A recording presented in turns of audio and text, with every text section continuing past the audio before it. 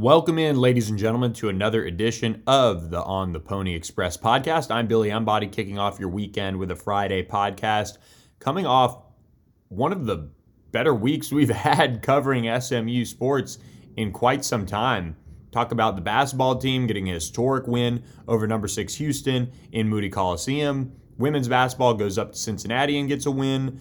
SMU football has a massive media availability.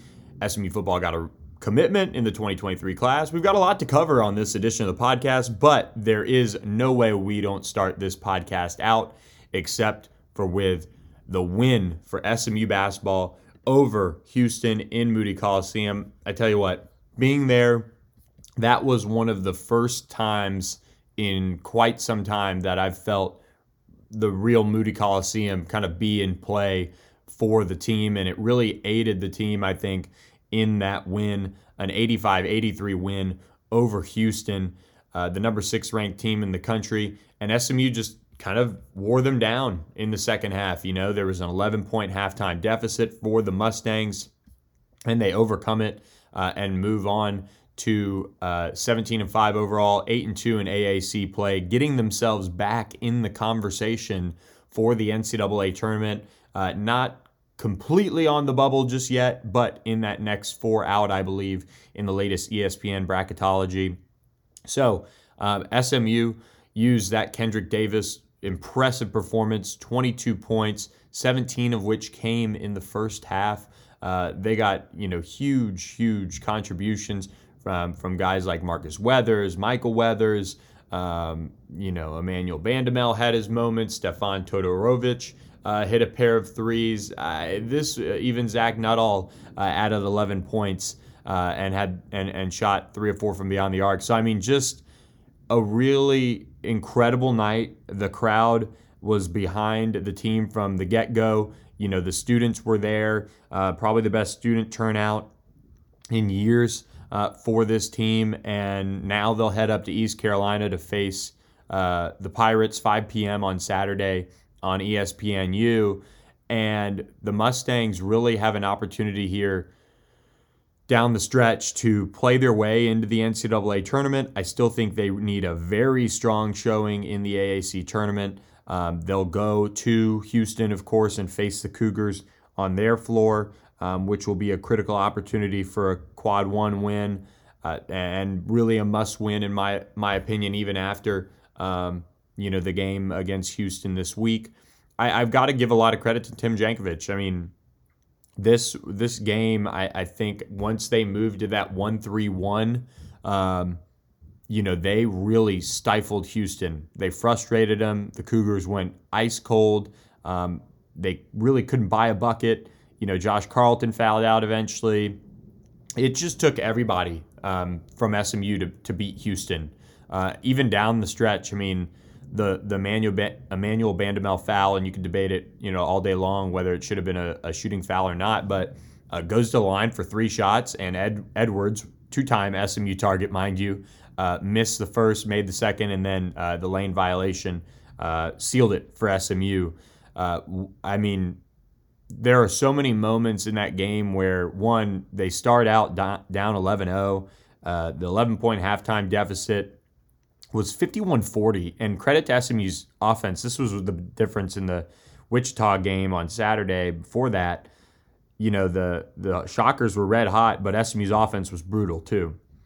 This time, SMU's offense gave them a chance to win in the second half and overcome what was really a poor start. I mean, it looked like Houston was going to run SMU out of the gym, but instead SMU was able to match eventually in the first half well enough to stay in the mix and get the win ultimately. The second half, and especially the second half of the second half, it was just tremendous effort, tremendous pressure.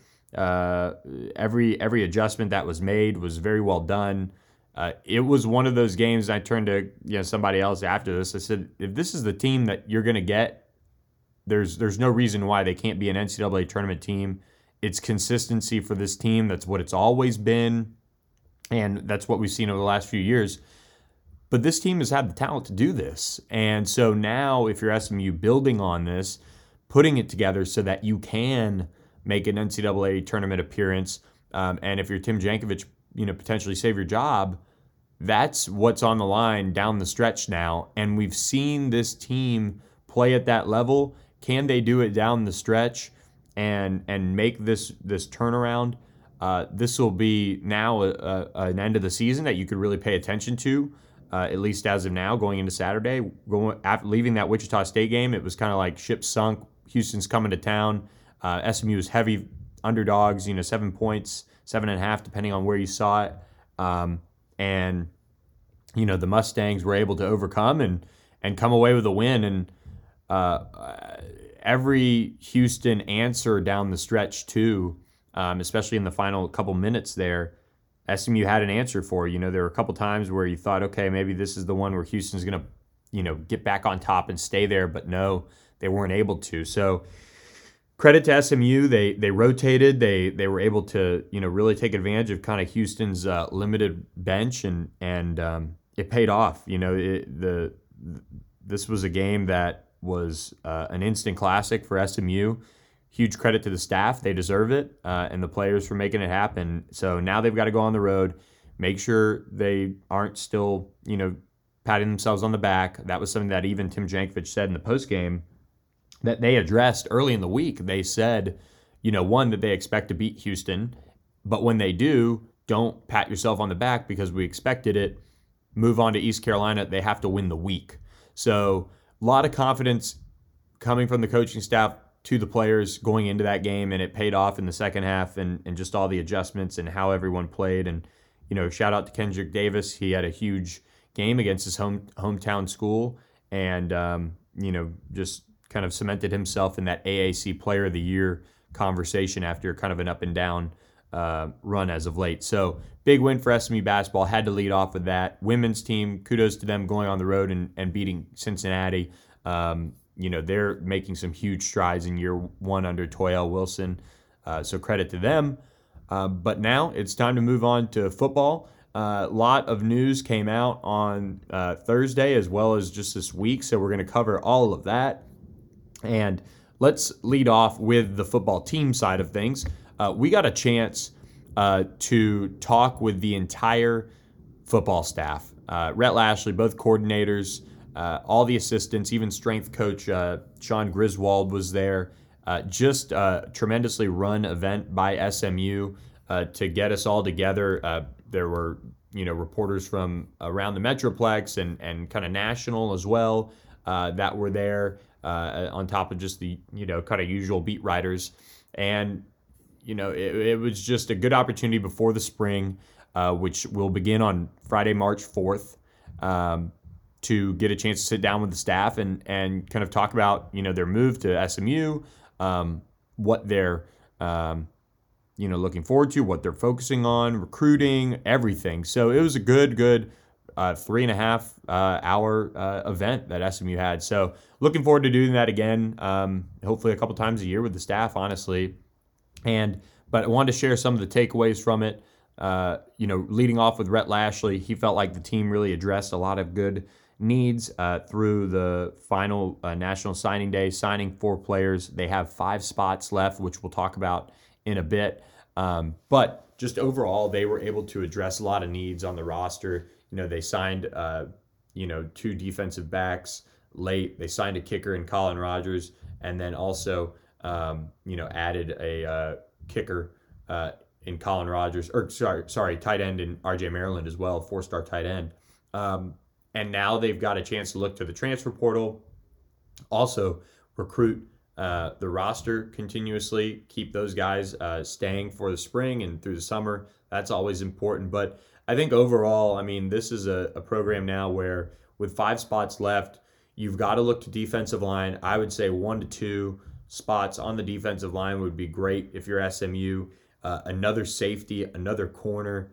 They added, a lot of talent at linebacker in the transfer portal at the mid-year. I think addressing defensive needs is just what you would want to do if you're SMU. Maybe another offensive lineman, and just keep stacking talent in the trenches and on defense. And this is a good way to kind of transition into what Scott Simons said, which is kind of funny to say, Simon says, but here we are. As he takes over this defense for Jim Leavitt, they're going to base out of a 4-2-5. They're going to be multiple. A lot of good stuff from him, just as far as what they really prioritize as a defensive staff.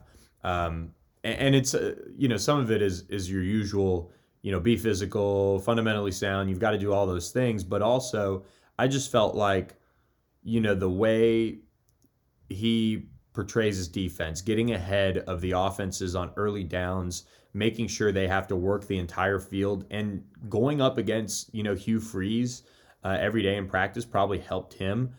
He did have a prior relationship with Rhett Lashley. They stopped over with each other at another stop. And that's what a lot of the staff said, just getting a chance to work with Rhett Lashley, who's waited so long for this opportunity to be a head coach.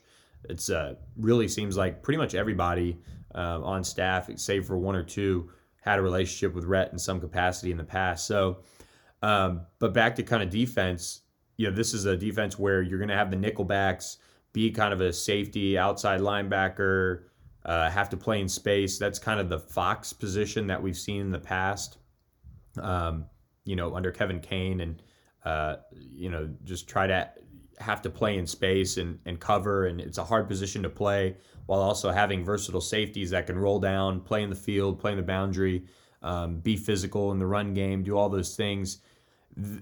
I think when evaluating what they're looking for, you've got to add more defensive linemen. They're high on Elijah Chapman, DeVere Levelston, Gary Wiley, Turner Cox, guys like that. But they know they still got to add more to this mix. I think that's a given. You need more defensive linemen. I think they mentioned that they'd like to run 9 to 10 defensive linemen out there a game, which sounds about right. Be two, kind of 3 deep almost, which is what you want. And linebackers critical too, just because of the versatility of the defense from what it sounds like, which makes a lot of sense with the transfer additions they added in, as well as some of the other guys they have coming back. The big thing for Scott Simons going into the spring is going to be moving guys around. Can some guys roll down and play that nickelback spot? Do we see some of these corners move to safety or vice versa? Moving some of the guys that have played defensive end maybe out to an outside linebacker, or moving some of the outside linebackers like a Kiki Burns or Jimmy Phillips. Do they play with their hand in the dirt full time? Those will be things I'm interested to see. And it's just, quite frankly, we don't know. This whole staff, and this transitions well to the offensive side of things, is installing the playbooks this week. This is kind of their first week back from vacation, that they're able to, and getting their houses together and where they're going to live, to sit down and start installing things.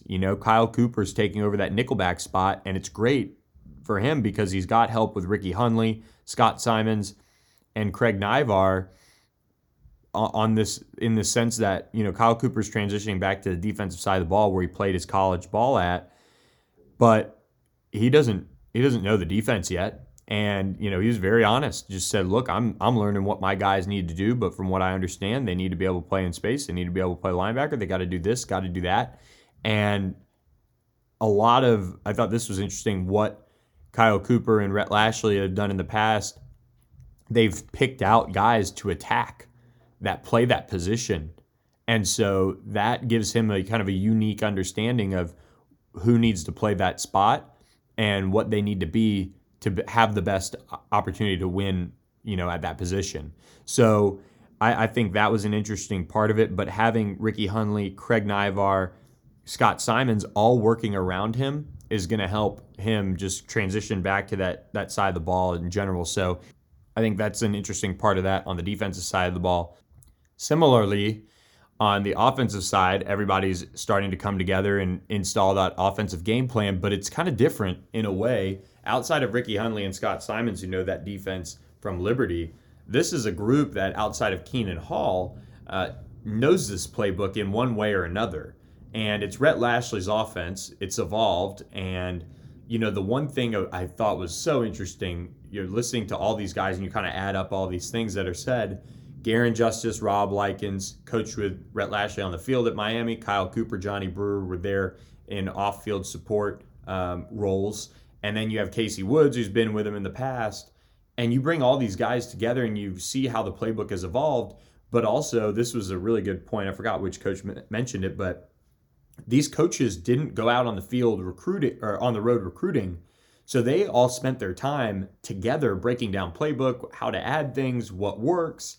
And so that group really knows the playbook front and back for the most part really well. And as they're sitting up there installing it, piece by piece still, it's interesting to, see the engagement from what they said of, Keenan Hall asking questions about the offensive line and their steps and how that works because it impacts the running backs in their run or in their run, and similarly in the pass protection. Those are all things that, from Casey Wood's perspective, really excited him about that group and just kind of how they're going to work together. So I think the meshing of the offensive staff is probably one of the underrated parts of this staff. We'll see how it works out. Obviously, you have first-time, full-time position coaches with Johnny Brewer on that side of the ball. But, he's sat in that quarterback room for years with Rhett Lashley now and picked up on what's important. And the quarterback battle for SMU between Tanner Mordecai and Preston Stone, that's going to be the top storyline of the spring. And he's kind of got to play, as he put it, a little bit of psychology with these guys. They're both competitive. They both want to win.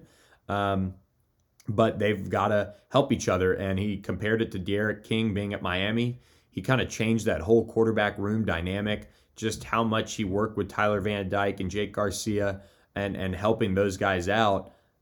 That's something that he wants his room to be a part of or to have. And the quarterback competition, Rhett Lashley, Casey Woods, look, the best guy's going to play. They owe it to that team to do that. And so that's kind of the overarching theme is competition with this team. And so, he made no bones about it. That's kind of how it's going to work. And, they're both talented and do this and that well, but that was kind of the theme of the quarterback competition overall. One final note as we move into recruiting. Keenan Hall went to Alex and Bobby Brown, the two guys running the scouting and recruiting department for SMU, and said, whatever we do, we've got to be in the door at every Dallas high school and make sure that we have no stone left unturned. And so I thought that was an interesting comment that he made, just that extra push to get into Dallas during those eval periods was very important. So now that transitions to our final piece, which is Brandon Miazono committing to SMU. 2023 Frisco linebacker announced his commitment. He is the second commitment in the 2023 class, joining Lucas Lovejoy, wideout Jackson Lavender. And he just fell in love with the visit. Scott Simons, Warren Messer really impressed him from his talks with them. And when they sat down and said, maybe this is the right spot for me, that's kind of what he and his family came to. So 6'2", 200-pounder commits to SMU after his visit, held an offer from Colorado and Incarnate Ward, so a little bit of a sleeper. But I think when you watch him on film, he does a lot of things well. I didn't think anything really jumped off the tape at me as being elite, but a good pickup nonetheless to kind of get things going on the defensive side of the ball, fresh off of National Signing Day for the 2022 class. So SMU adds a local prospect in Brandon Miazono.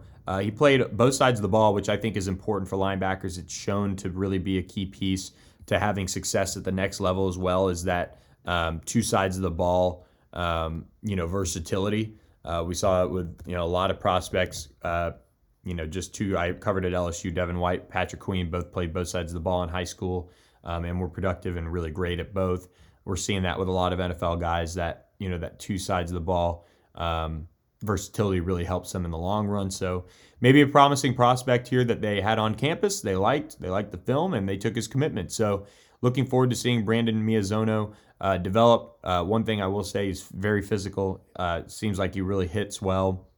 And so looking forward to seeing him develop, get out and see him in the spring as well. So 2023 recruiting class off and running. We'll have plenty more on that front for you guys on theponyexpress.com. If you haven't checked us out, use that 7-day free trial. What better time with basketball? Tons of on 3+ content coming your way from this massive media availability that we had as well. Lots of stories on that front to come. And if you haven't checked us out, use that 7-day free trial to do just that on theponyexpress.com. Quick reminder, guys, we did launch our YouTube channel. All the videos with the coaching staff will be on there, post-game videos, practice, things like that. So good time to subscribe and get that filed away as those videos go up. But without further ado, going to wrap up this edition of the podcast, let you guys get to your weekend. Thank you guys for listening. Quick reminder to leave us a rating, leave us a review, and follow us on the Pony Express podcast, wherever you catch your podcasts at. Hope you guys have a great weekend. We'll be back next weekend with more on the Pony Express podcast. Thanks for listening. Have a good one.